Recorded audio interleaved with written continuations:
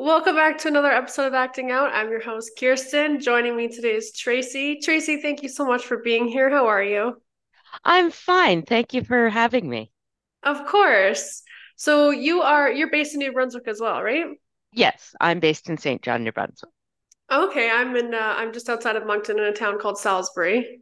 Yes, yes. I've probably driven through there. I went to Acadia University when I was younger, and we used to do that drive around. It's beautiful out here. I'm Oh, I'm I'm originally from Ontario, so New Brunswick is just it's a fresh new experience for me.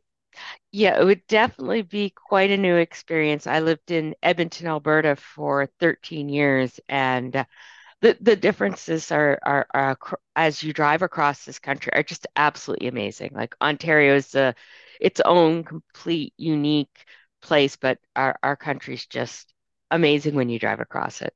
And I don't think you realize it until you take that drive. You kind of take for granted a little bit, and then you see all the beautiful scenery that it has to offer, and it's amazing. Yeah, it is. I didn't really appreciate the country until I was living out there and driving back every few summers just to visit family. Yeah, oh yeah, absolutely. So let's dive into it. When did you initially start getting into acting?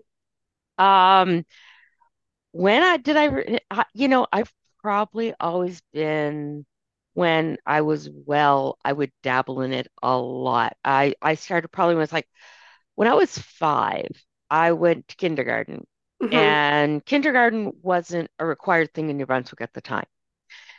And what ended up happening is we had our kindergarten recital at the end of the year, and I was like in every third thing. So, including I did my own little solo for Playmate, this little song Playmate.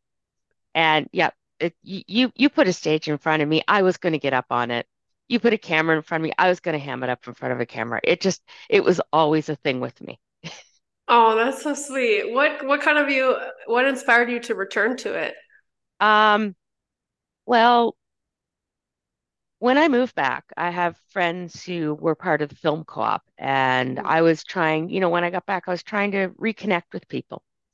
And one of my friends who I was reconnecting with was making this film called Reprobate Road. It was come out of this web series Okay. that he had, and it was just a little walk-on role, but it was me sort of stepping back into this love I had had that I had left, Hmm. mostly. Uh, when I was in university, I dabbled in it for a little, but I just sort of had to walk away between studying. I studied computer science, which is a hard degree to study, and family. And my ex's fam had 3 kids, and um, they were a challenge in bringing up. Yeah. And then his own mental health concerns, and I was ill, and it just those things just sort of got in the way of me doing things. And with acting, you have to be a reliable person. You have to know from one day to the next that you're going to be able to show up on set and you can work whatever's required. And I didn't have that. I didn't know from week to week if I was going to be well next week. And when you Mhm. have a chronic illness, it's to plan ahead, even a week in advance was just beyond my ability at one point and just had to walk away. So came back to it. I ended up just outside of the acting thing, I ended up divorced Mhm. just before COVID. Actually, the week before COVID is when we decided to get divorced.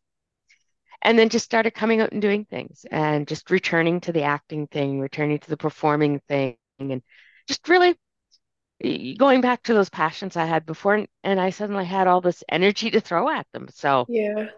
yeah, I'm not the sit around and get too sad about it. It's like being sad's a lot of hard work and it's not a lot of fun. So That's I'm very gonna go out and true. have fun. Yeah. So you're doing dinner theater right now, and you Yes, mentioned that you're doing voice work in a YouTube cartoon series. Tell me a yes. little bit about that.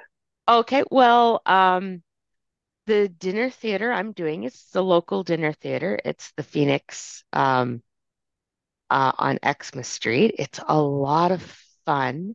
And we do have a new show coming up called Once Upon a Silent Night, and that's going to be our Christmas show. Oh, that sounds interesting.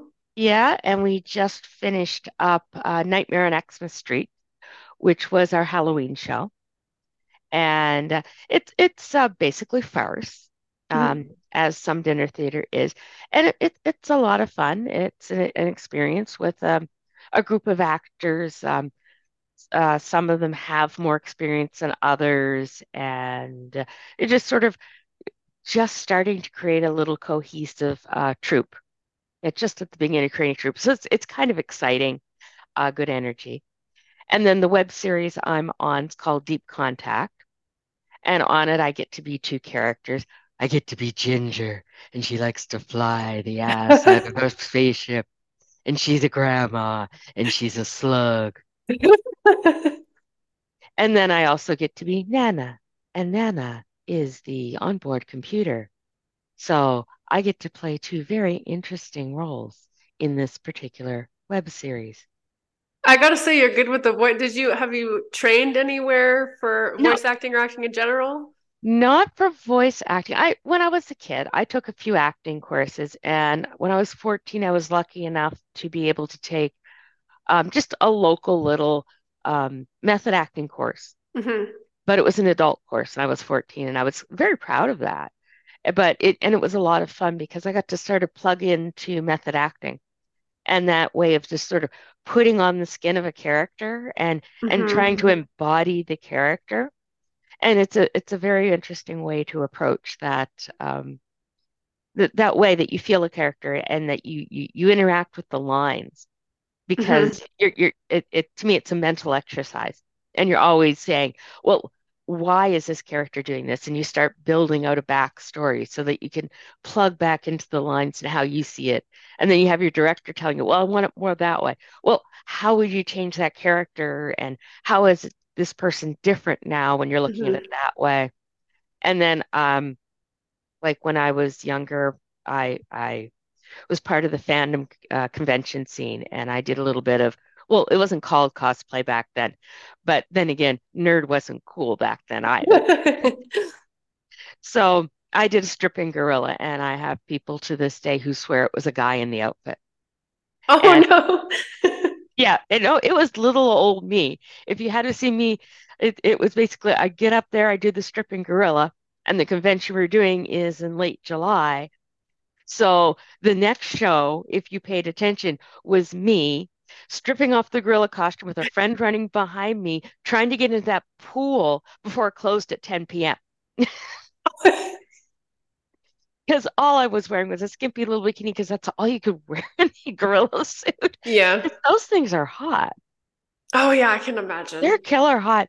And as part of being in the convention scene, the year I was doing the stripping gorilla, one of the local conventions had David Proust, who was inside the Vader suit as a guest. Oh, So that's awesome. I got to as we were waiting for fans to come by, I was a volunteer, and I was kind of helping host around people.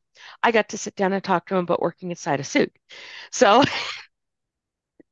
and how incredibly hot, and people don't understand how hot and sticky, and it's puppetry basically, and how that kind of puppetry acting is just it's not comfortable.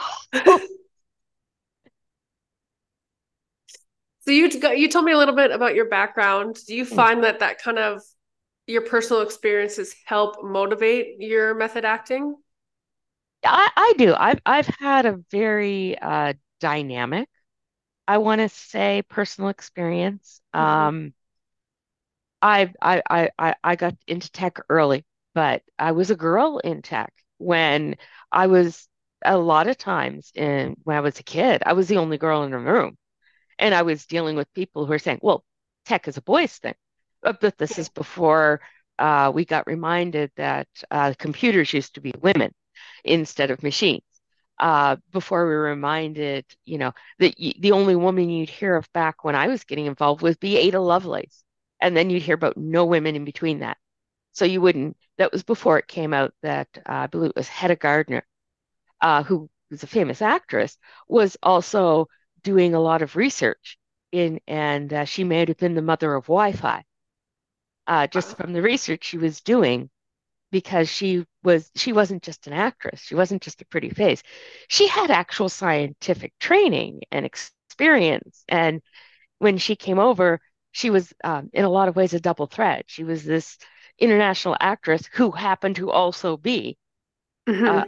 a scientist and somebody who could work on scientific projects and people not knowing that dynamic she had.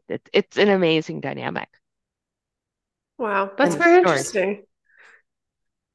So you're kind of you're a jack of all trades, I gotta say. You're a poet, you're a stand-up comedian, and you're an actor as well. What of those three do you find to be easier and more challenging? Oh, they're all really challenging. Um, they're challenging in their own ways. Poetry, I think it because it was something that I didn't keep up when I was sick, but I could dabble in a little bit. Hmm. That my chops are probably better at that. Acting, it's getting back into it. It's the fun of it. It's the intellectual exercise of putting on the character. Um, and I have a little childcare training, which actually feeds really well into acting because you think about motivation a little differently because you're going back to, okay, what childhood experience is making this person act this way? Hmm. And, but with stand up, that's new. That's something I started after COVID. With the COVID divorce, it's like pain plus time equals comedy. Well, I had the Yes. pain and I had this ex stuck in my bubble for 8 months. So, Yeah. yeah, there's comedy there. Yeah. Comedy of error someday, but it's comedy. What type of acting do you think you most want to pursue? Stage, screen, voice, Um, or a little bit of voice, everything? a little bit of everything. Voice is a lot of fun. And being a technical person, it's fun to build up the equipment for me. Yeah. My day job is IT support, Hmm. and I've always loved computers. I've been in computers since I was really young.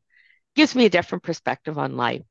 But yeah, just being able to build out that technical stuff and learn things like how to run a soundboard or how to tape something or how to do practical effects. Or even costuming. Like I just love all those little intellectual exercises that come with creating movies or creating a stage experience or creating the illusion. Hmm. And I think there's a lot of joy in that. I think with acting, we take a lot of joy in that. That can we create the illusion? Can we get them to buy into what we're selling? Yes, Yeah. absolutely. What would you say, who or what would you say inspires you as an actor? Um, who and what inspires me as an actor? Hmm. Um, there's so much to that. And again, those are questions where you want to say, okay, this, that, and the other thing. But um, growing up, I watched a lot of old movies. Hmm. So sometimes you refer back to somebody like Lon Chaney and see what they could do with practical effects. But then you see things like the motion capture for like Gollum in Lord of the Yes. Rings, and you go, well, I would love to play in that. That would be fun. You know, Hmm.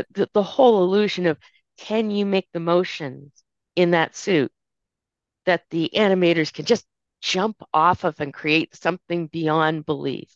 Hmm. Uh, uh, it some of it's the challenge of when I'm doing my voice work. Right now with this cartoon, I'm not acting against anybody. I'm reading lines on a script into a microphone, and I'm Yeah. just trying to think how's somebody reacting to it. But then Hmm. um, doing the stage acting, it's you're up there, and how can you make the audience hear you in this large space when you're Yes. trying to pretend you're whispering? Yes. And then yesterday, a friend of mine who I do a poetry podcast with, called Hot Bottle Poetry over on Spotify, she's taping some vignettes for a work she's working on. And I was with her yesterday doing some of the vignettes with her. And then it's about the energy when you're playing off of somebody and being captured on film, um, to see if you can get that play off the other actor in that space. Can you Yes. create something a little different with those lines that you've been given? Can you stay within the lines? We're lucky enough we're allowed to improv a little. And when you can improv, can you find something really unique to give her that vision that she's trying to get through in these lines? Can you find something to hit that nail on the head, working with the framework she's given you? Hmm. Yeah, I definitely feel like improv allows you to play around with the character a little bit, which can be so much fun. It can be, and I was fortunate when we had the Fringe Festival here in St. John. I actually they had an improv workshop open to the public, and I got up and I did improv for the first time. So that was a lot of fun, and it's like, well, there's another thing I'd like to do. But that bucket list is turning into like a barrel list. There's so many things on it that I want to try, and then I want to play around with. I've done a little of my own screenwriting, and I want to see about producing some of that eventually someday. Because that again, there's other things that are fun, and when you're in one aspect of this industry, sometimes the other aspects just pull you here and pull you there. And Hmm. post divorce, I've got all this energy, and I don't know what to do with it. And finding a new way and finding a new me. Yes. That's a me without the person that I was with for 23 years. Hmm. Um, who's this new person going to be? And there's that excitement of relaunching a life. I love that. That's very creative and artistic. I love that. What Thank would you. you say makes you stand out from other actors? Um,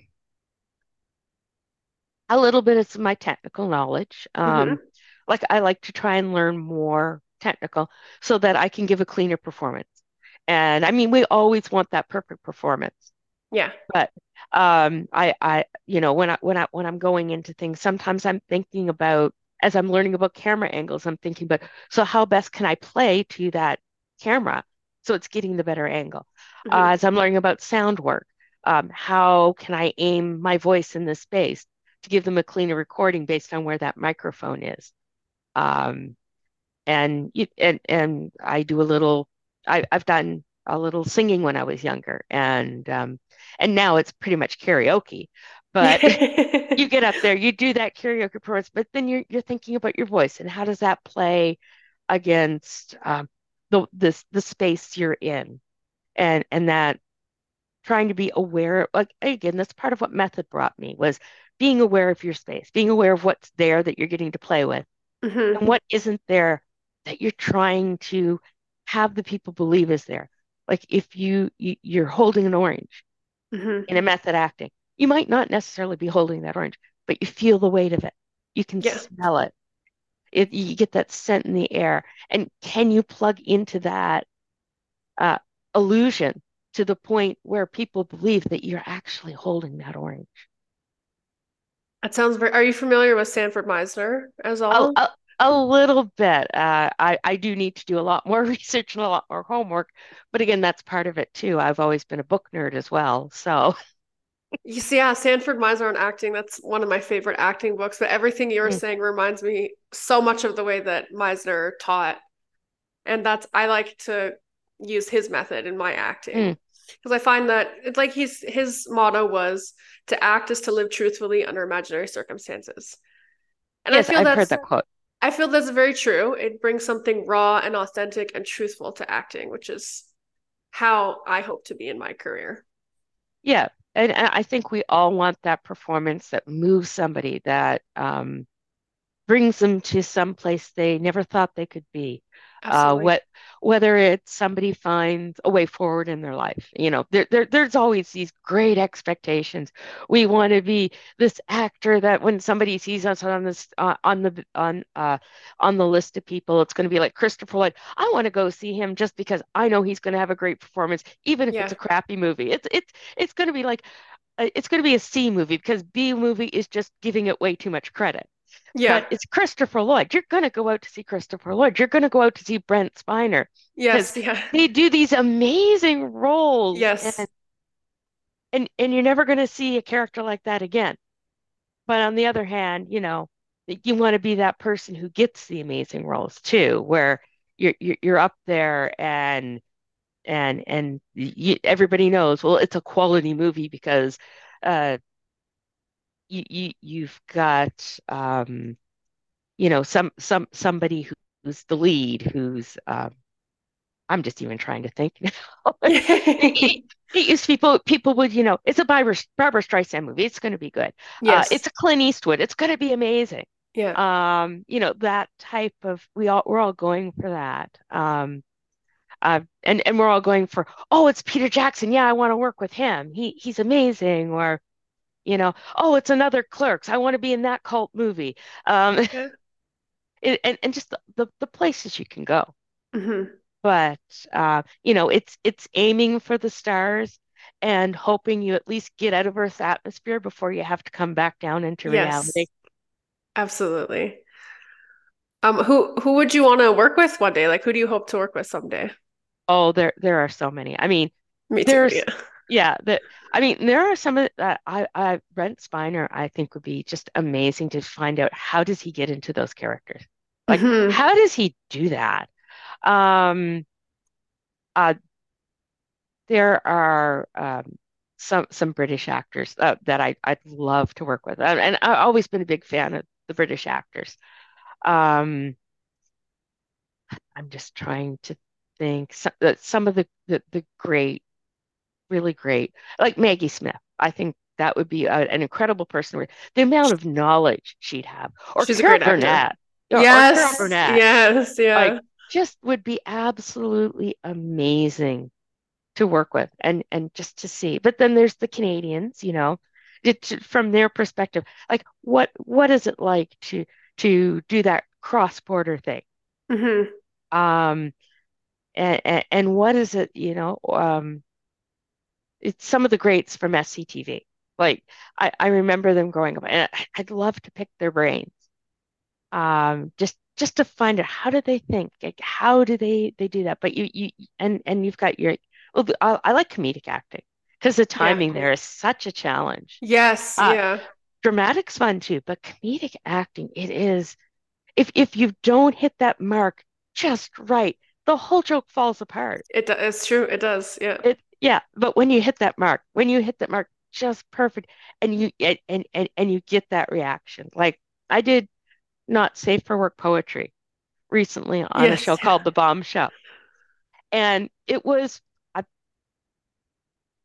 it was great because it started out with the title being not safe for work. But I got up there and I did this little singing bit to go into it. A little it's eventually I'm going to have to refine it and record it as the theme song for our hot bottle poetry.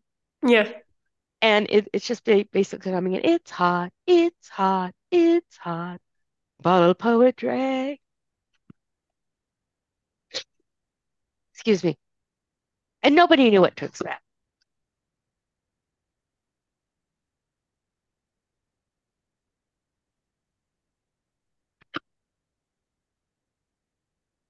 I liked that. I liked that little jingle. Did you come up with that Yeah. yourself? Yes, I did. It actually, in the poetry podcast, it came from a radio show. We did this little vignette, and the gentleman who runs the show is called Chris Wanamaker.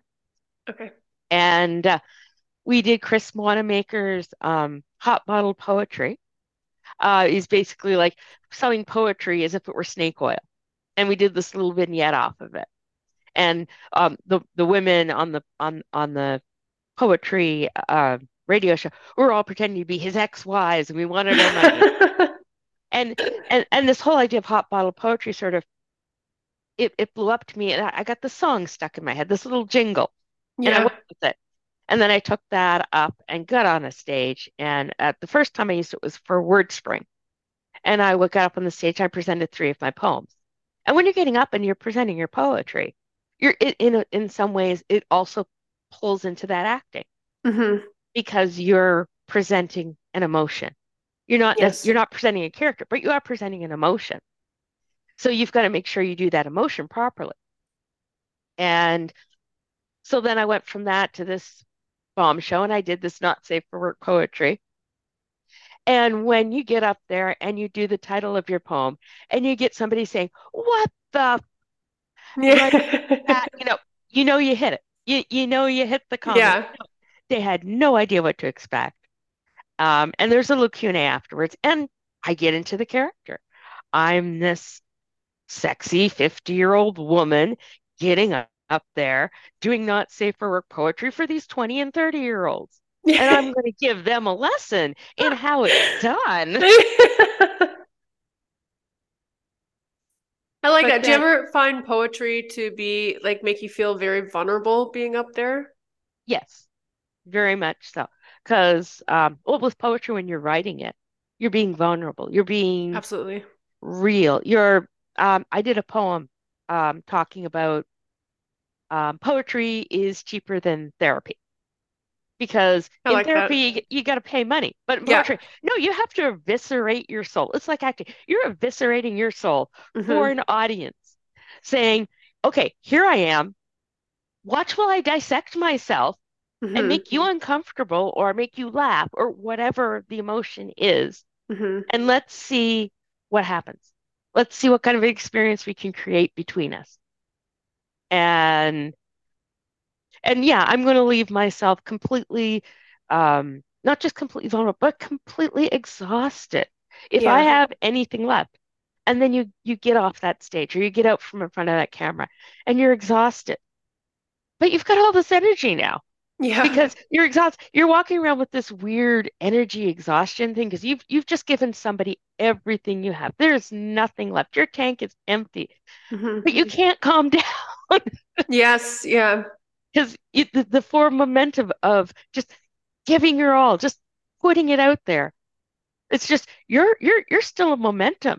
You're just waiting for that little crash at the end. Yeah. So you have to go somewhere and do something to to get to that crash. Otherwise, you're just lying in bed looking at the ceiling going, okay, how many ceiling tiles are there? Yeah. Your mind just won't stop. Yeah. No, no, I can relate. it's still going.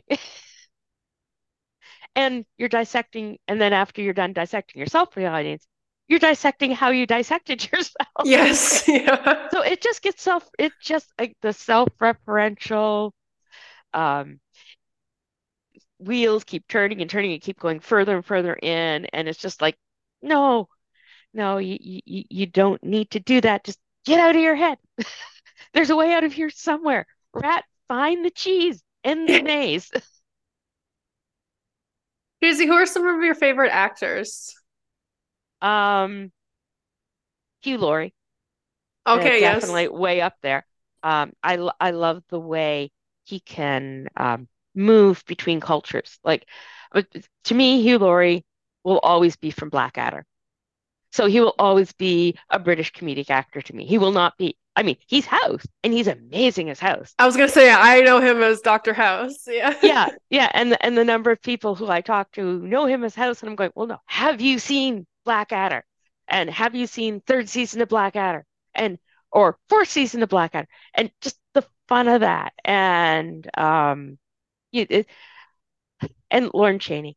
There is nothing like some of the old greats and how they did those practical effects. It just him, the man of a thousand faces, and that being able to transform yourself thing. Carol Burnett has always been on my list. Yes, she's a good It's one. just, oh yeah. And again, I came to her when I was young as she did these comedy skits. The Carol Burnett show. Yeah, the Carol Burnett show. Yeah. My favorite one was when she came down dressed in that big green Oh hideous yeah. curtain and she couldn't keep it Yes. together. That's one of my Oh favorites. yeah. And that was always to me, it's always seeing those greats making each other laugh.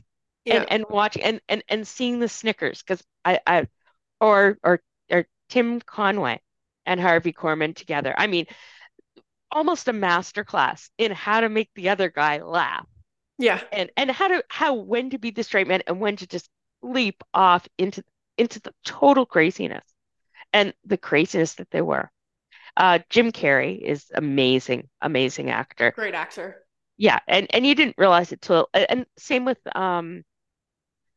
Robin Williams until they got into the really serious stuff. You did not Yes. realize how amazingly deep these people could go. Hmm. Like Robin Williams in um what was it, The Fisher King? Yeah. Um I know everybody thinks Dead Poet Society, but then I think about, The Fisher King, how far down he went and how deep he could get into that role. Um and just how great an experience it was. And I mean, and there's so many wonderful actors out there, and it's hard to name them all It's because true. you run into them here, you run into like I said, Brent Spiner. There's another one that he just goes right into the character. Um, Christopher Lloyd. Some of my early experiences of Christopher Lloyd were in Taxi. Okay, And yes. Yeah. and you watch Taxi, and there were so many great actors in Taxi. Danny DeVito in Taxi. Yeah. I adore him in Taxi. I think he's hilarious. But I mean, when you get to see them go down these roles, and then you get to see them talk to people, and you're going, well, that's a different person than I thought they were. Because once you've seen them go down that rabbit hole, you're going, okay, well, they're different. Um, Michael Myers, the way he does like Great. Yeah, multiple characters, I and love him. yeah, um, and Eddie Murphy, when he did his character work back in the days of SNL, and just the Saturday Night Live, and I remember being a girl and I read quietly in a corner. My parents would go up to bed at night on a Saturday night, and I'd turn the TV on really low and I'd watch Saturday Night Live, and they thought I've been reading quietly in a corner. My brother had gone to sleep, and they just had forgotten I was reading quietly in the corner. I was one of Hmm. those kids. I'd be so quiet. Nobody would know I was. So I got to, watch TV in the middle of the night, watch old movies, which maybe a few of them I shouldn't. I watched a lot of the Carry On movies a little younger than I should. They're tame compared to nowadays, Oh, yes. but there was some fun in that, and there was farce. And I think that's part of what drew me to acting is I really enjoyed farce, Hmm. and I really enjoy that.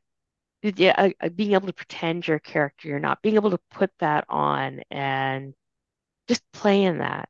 There's nothing like it. Spend a day in someone else's shoes. That's what I like to describe it Yeah, as. Yeah. yeah, exactly. But it's not a vacation. People look at, oh yeah, you're acting and you pretend to be somebody. Oh, that must be such a vacation from your life. No.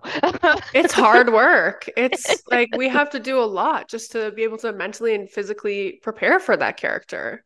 Yeah, and one of the things that I've tried to do when I try to do character work, if I'm getting really deep into a character, I'll try and have like a piece of jewelry or and the outfit that I wear as the character, and that's my touchstone. And if I put it on, I can go into character. But Hmm. it's something that I might be retiring from my personal life. It might be this piece of jewelry that works perfect for the character, but I'm never going to wear it again unless I'm going into the character. Yeah. And then that way with method, I could go so deep, but it's my touchstone. So I'll keep it. It'll be like a trophy of the character, but I can never wear that again in real life Yeah. unless I'm going out to be the character somewhere. If I'm not revisiting the character, I just can't touch that ever again. Hmm. I like And that. yeah, and it's because I've seen so many, like I've heard so many stories from greats like Ed Asner, where they just get so deep into character and they can't get out. Yes, yeah. And you get caught because on your off time, you're thinking about that character. You're Yeah. playing that character. And if you're doing something like a movie and I've never been the lead in a movie, but if you're going to be a lead in a movie, you're going to be think about that character and being in that character mo for most of your day for several weeks. So when you're not in that character, when you're on your off time, you're thinking about that character and the next move the character's going to make, or how Yep. are you going to play that scene. So you're really in that character's head more than you're in your own head. And Yeah.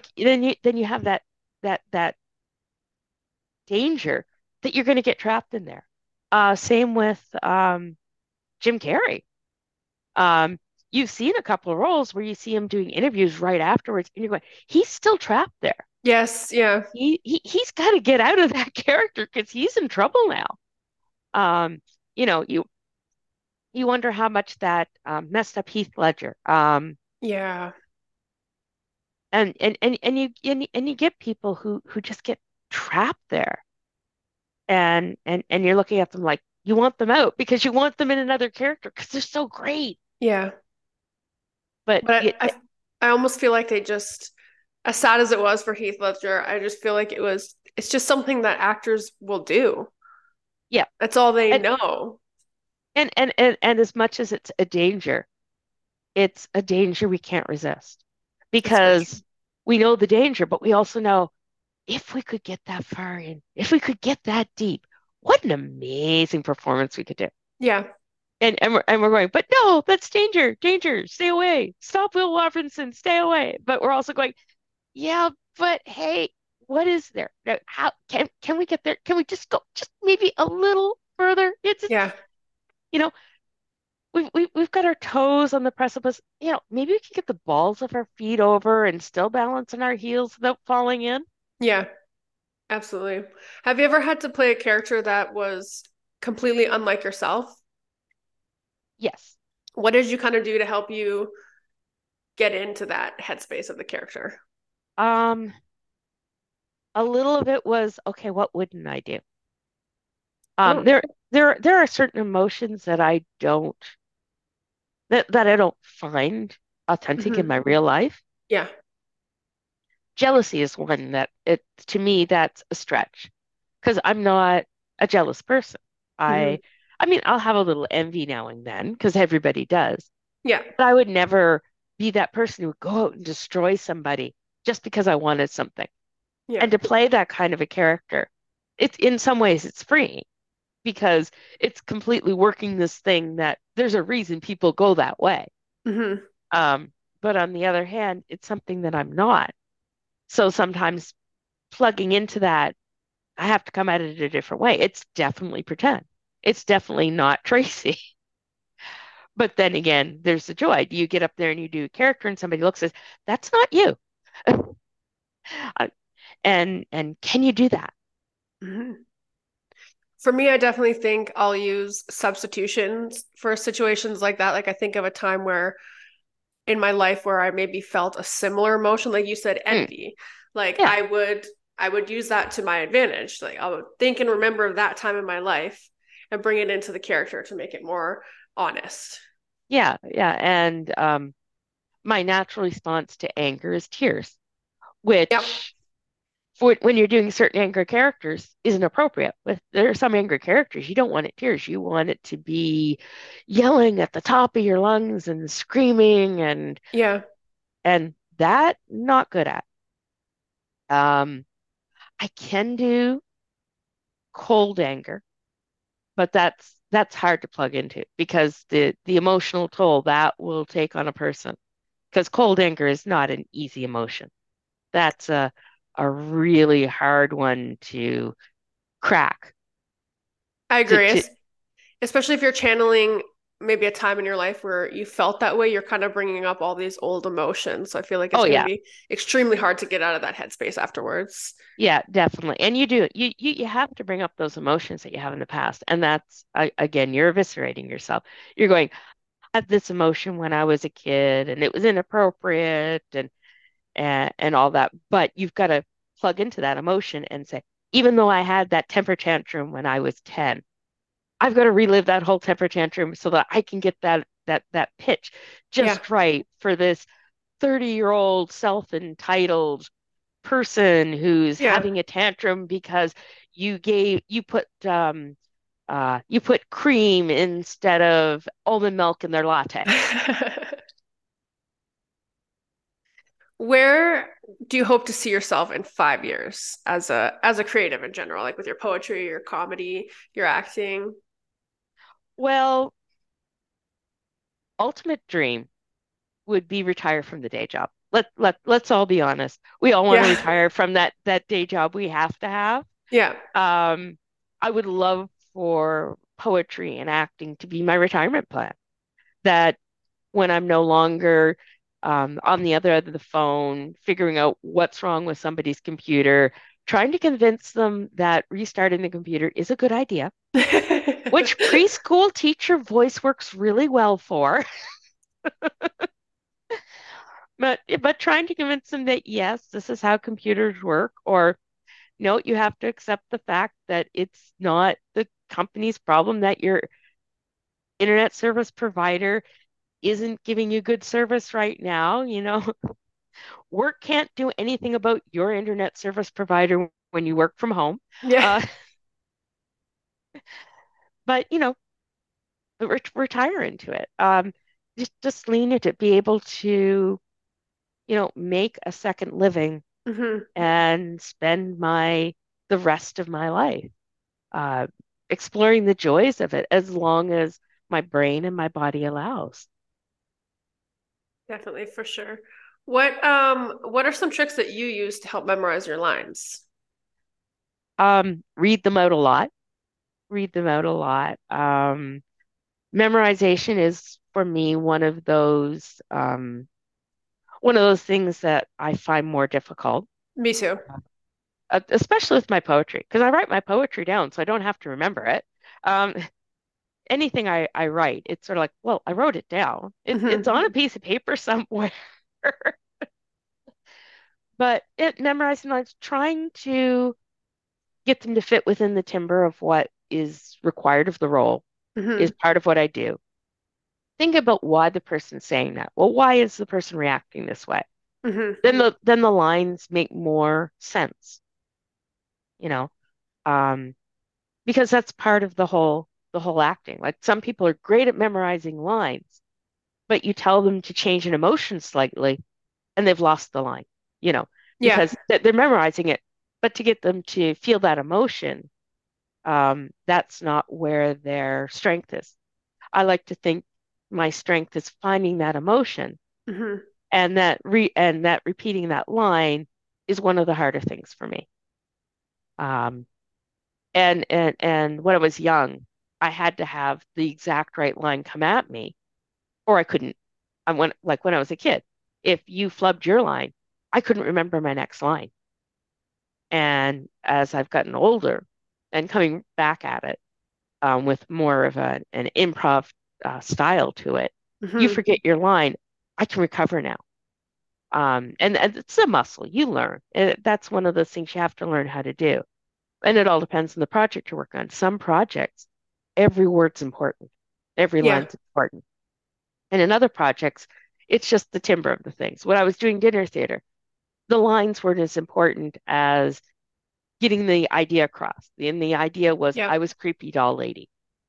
And as creepy doll lady, you know, I love Dolly.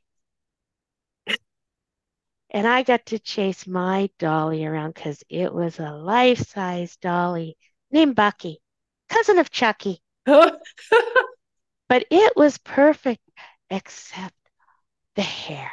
We had to do something about the hair. And just, it was more about the timbre than it was about the actual lines. Yeah, see, for me, I find I don't like getting too in my head. I focus on memorizing the lines themselves, Mm, not specifically how I'm going to say them or when I'm going to say them, because I like to feed off of my mm, scene partner who I'm working with, because they might say it differently each time too. So I yeah. focus on the wording. And if you can improv, sometimes I'll play around a little bit, but I find it's just so much easier. Just focus on the words and then the rest will Mm, come naturally, I feel. yeah. Yeah. Well, it's one of the things I love about improv is it just and it's the creating the character too.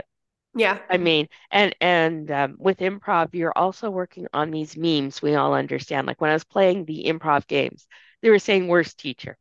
And I had to get up and I had to go, Bueller, Bueller, Bueller. But like everybody who's seen Ferris Bueller's Days Off, they're just like, yes, we know that one. Yep. And it's like, and if they don't, then their friends go, oh, you've got to see this movie. Definitely. I'm definitely working on my improv. It's definitely something I want to get better at because my acting coach, he likes to throw a lot of improv into our scene work. And I Mm. always feel so put on the spot and like the pressure is like, I don't know what I'm supposed to say or what I'm supposed to do. So it's definitely something that I want to get better at because I feel like it does help a lot when you are given that freedom a little bit as an actor to play around with the character, help create the story. Oh yeah, yeah. And there are some great scenes in movies, which were all improv. Yeah. And improv actors are notorious for being fun to work against and horrible to work against because you never know when they're going to throw you a curveball. Yeah, absolutely. Like, have you ever seen Friends? Yes. So there's a one scene where Ross hands Chandler a lamp, and it wasn't scripted at all. So Matthew Perry's reaction was completely natural. Like, why did he just hand me? I don't know why he just handed me this lamp. Yeah. So I Yeah. like seeing things like that. Yeah. And it's fun when you see them like thrown in there. And a lot of comedy series did that, like Three's Company, Yeah. classic. And I mean, the physical timing on some of those things, and there was a bit of improv going on. I mean, you had some greats in there. Don Knotts is hilarious. Um, and and there's also, MASH. I grew up on MASH. MASH was one of my happy spots. My father would come home from work and he'd sit down, he'd start reading the paper, and then he'd watch MASH. And by the time MASH was over, supper was on the table. So I Yeah. used to sit quietly beside him, and watching MASH was like this thing we did. And watching people like Alan Alda and Jamie Farr. Oh, just the hijinks and the hilarity. And some of this is scripted and some of it's not. But and knowing it all starts in the writer's room too. I mean, the one nice thing about working on this Deep Contact YouTube series that we're just launching. Like we just put out the pilot now, and we're working on episode 2. Is I got to be involved in the writer's room, and you Oh, get that's to awesome. start, yeah, you get to start doing the comedy ideas. Well, I've got this idea, and well, let's go off on this tangent or that tangent, or Hmm. does this particular idea have legs that we could get 4 or 5 episodes on, or is that a good idea? But that's just going to be it's going to end there. Yeah. Um, and then and the writer's room, it's the ideas you can come up with, and you don't know everything's going to stick, and some things won't. Some things will never make it into a script, but the idea is that you can take these characters into these different dimensions, and what is going to be how the character comes out, you know. And is the character going to be a buffoon, or are they going to be creepy, or are they going to be demanding, or are they going to be pouty, or you know, just you never know. And then when you get the actor involved, they might take it in a total different direction than you even thought it could go. Yes. Uh, like there was one, yeah, in when I think about computers, you think a lot of people think Star Trek with Michelle Barrett, Hmm. um, being one of these things that for some of us nerds were really seminal pieces, like the fact that um, we had Aurora on we had Aurora in charge of communications on the ship. Uh, to me was, just another thing where, yeah, women are in the room, women are in the IT room. Yeah. But I was brought up as me being good at math was not an odd thing. I didn't know that girls weren't good at math till grade 3, and some substitute teacher tried to tell me that. And everybody in class is looking at him like he's got three heads because I'm the best person in the room at math. I'm the one people cheat off their test. I'm terrible at math. Yeah, it came naturally to me. So, for for me, IT was just always what was there. It was part of my life. I got to play in it. I got to test voicemail before it was public. So I had that beautiful experience. So being the older girl in the room was like, well, no, I'm just following in my father's footsteps. What are you talking about? Yeah. Um, and people saying, I never thought of like when I went back to university as a mature student because the first time I went to university, I washed out because I started my own business. Um, because I'm weird, I do things like that. But I went back and I was in computer science, and I had somebody call me a gender traitor because I Oh, wore skirts instead of pants. I just prefer skirts. yeah. And it's like, well, no, I'm the only girl in the room here. I'm taking computer science, an advanced science degree, where there are almost no, it's almost unheard of women being in that profession at that time. Yeah. I'm like, I've spent my life being the only girl in the room in programming classes. No, I just like wearing skirts. And then afterwards, having somebody come up to me and call me a hero because they were just graduating high school. They never thought they could get into computer science until they saw me having that argument because they didn't know women were in computers. I'm like, what? I'm, I'm just, it, Yeah. computers just have always been part of my life. What do you mean women aren't in computers? Yeah. I never really noticed that. It's just, this is fun. I just, most of the people I talked to happen to be guys into computers. I didn't realize they were all guys, Yeah. Yeah. and until she brought that to my attention, I didn't really think about it much. And then she came and she did computer science and she got herself a full ride scholarship at Brown eventually. But when we were both in the classroom, it's over 150 students. I Hmm. say we were way too excited when the third girl walked in the door. The third female walks in the door, and I'm 26 at the time, and Hmm. she's 19, and we're just excited because there's another woman there, and we sit in this clump of three women surrounded by guys. Yeah, Like, I feel like even now it's still like my husband, he's a software engineer. yeah, So I feel like even now it's rare. Like I've been to his company parties and there's maybe like I want to say maybe like five women that yeah. he works with. And I honestly I wonder why that is. I really Well, do. actually, funny story. Part of it has to do with when they started to get computers to sort through resumes. Hmm. They gave them resumes of the people in the industry. The people in the Okay. industry are almost all guys. So the Yes. AI, so the well, we can call it AI. Yeah. Yeah. As it sorted through the resumes, it started pulling out anything that happened to deal with girls. That's really unfortunate. It is an unfortunate, and it did this in not just the tech industry, but in many high science industries Hmm. that were mostly men. And then it did it the other way with men. When I before I went back to university, I took a childcare cert, partly to prove to myself that I had the chops to do something academic, Yeah. partly because I was fascinated by it, and partly because I wanted to get eventually into educational software, which I never did do. But that childcare cert taught me a lot. We had one guy in our class. We had a class of, I think, maybe 40 of us Yeah. and one male. And what he went through, like he had to get full background checks before he could do any of the practicum work because he Wow. wasn't allowed in the door. And then he wasn't allowed to work in any of the kindergartens.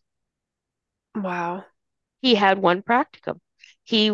All of his practicums were done at the Boys and Girls Club because he couldn't work anyplace else Hmm. because at the time there were just so many cases coming forward of men that had abused their position working with kids.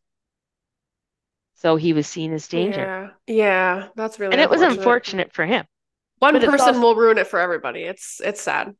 and it's unfortunate for children. Yes. Um, me being in childcare, I was the only one who came in skirts. So, and it's just it's a personal decision. Hmm. But being able to, there was one practicum I did for 2 weeks. It was in a church. It was in Pentecostal church where the girls are basically wearing skirt, like the young children. The 5 year olds are sent, 4 or 5 year olds are sent to kindergarten sometimes in skirts. They Yeah. didn't know how to wear them, you know. They're surrounded by people who are wearing pants all day in the kindergarten. So, and that's what they considered. Oh, you're working kindergarten, you wear pants, you wear jeans because Yeah. you're going to get up and down off the floor. Well, you can do that in a long skirt. You just don't wear short skirts. Yeah. So here I am getting up and down in a long skirt and sitting cross-legged in a long skirt. And the girls are now learning, these little girls are learning how to move in a skirt in a way that they wouldn't know before because they just hadn't seen it modeled. They hadn't seen a woman in a skirt getting up and down off the floor, getting down there and playing Lego and blocks with them. So sometimes it's just they didn't see it. So once they saw it, they can start to mimic it. They can start to see that that can actually happen in life. And, how do you plug in when you don't see somebody like you in that environment, in that Yeah. room? How do these little boys handle it if they never see, you know, after school care that there are no men involved that they can model that behavior? Absolutely. Um, and you need that. It's um, how do my friends who are First Nations, how do they deal when they're in a profession where it's a sea of white faces? I mean, I'm Yeah. from St. John, New Brunswick. I remember when St. John, New Brunswick was exactly that, a sea of white faces. Yeah. You know, oh, look, I have curly hair. I look ethnic. I'm not ethnic. I'm white. I am I'm pretty typical North American here. Yeah. So yeah, how do you deal in an environment when when you don't see something to model to plug into? Yeah. And some of us are blind to it, and then there's others of us who they need that. They need that feedback. Absolutely. I agree. Well, Tracy, it was so lovely talking to you this afternoon. Thank you for spending your Sunday night afternoon with me. You're welcome. It was a great fun to come and talk to you about acting and a lot of fun. I love hearing the different points of views of like every actor I talk to is so different. I try and word my questions differently every time, and I just love hearing everybody's answers are so different, and I love hearing what everybody has to say. Well, that yeah, it's the joy of not nothing that's worth doing in this world is homogenous. It's all just this beautiful interaction of chaos. Yes, I like that. I like that way of putting it. Yeah, for sure. So I hope you enjoy the rest of your Sunday, and it was lovely to meet you. Lovely to meet you too, and you enjoy the rest of your Sunday. And thank you to you and your listeners. Of course. Thank you. Have a good one. You too. Bye bye. Bye.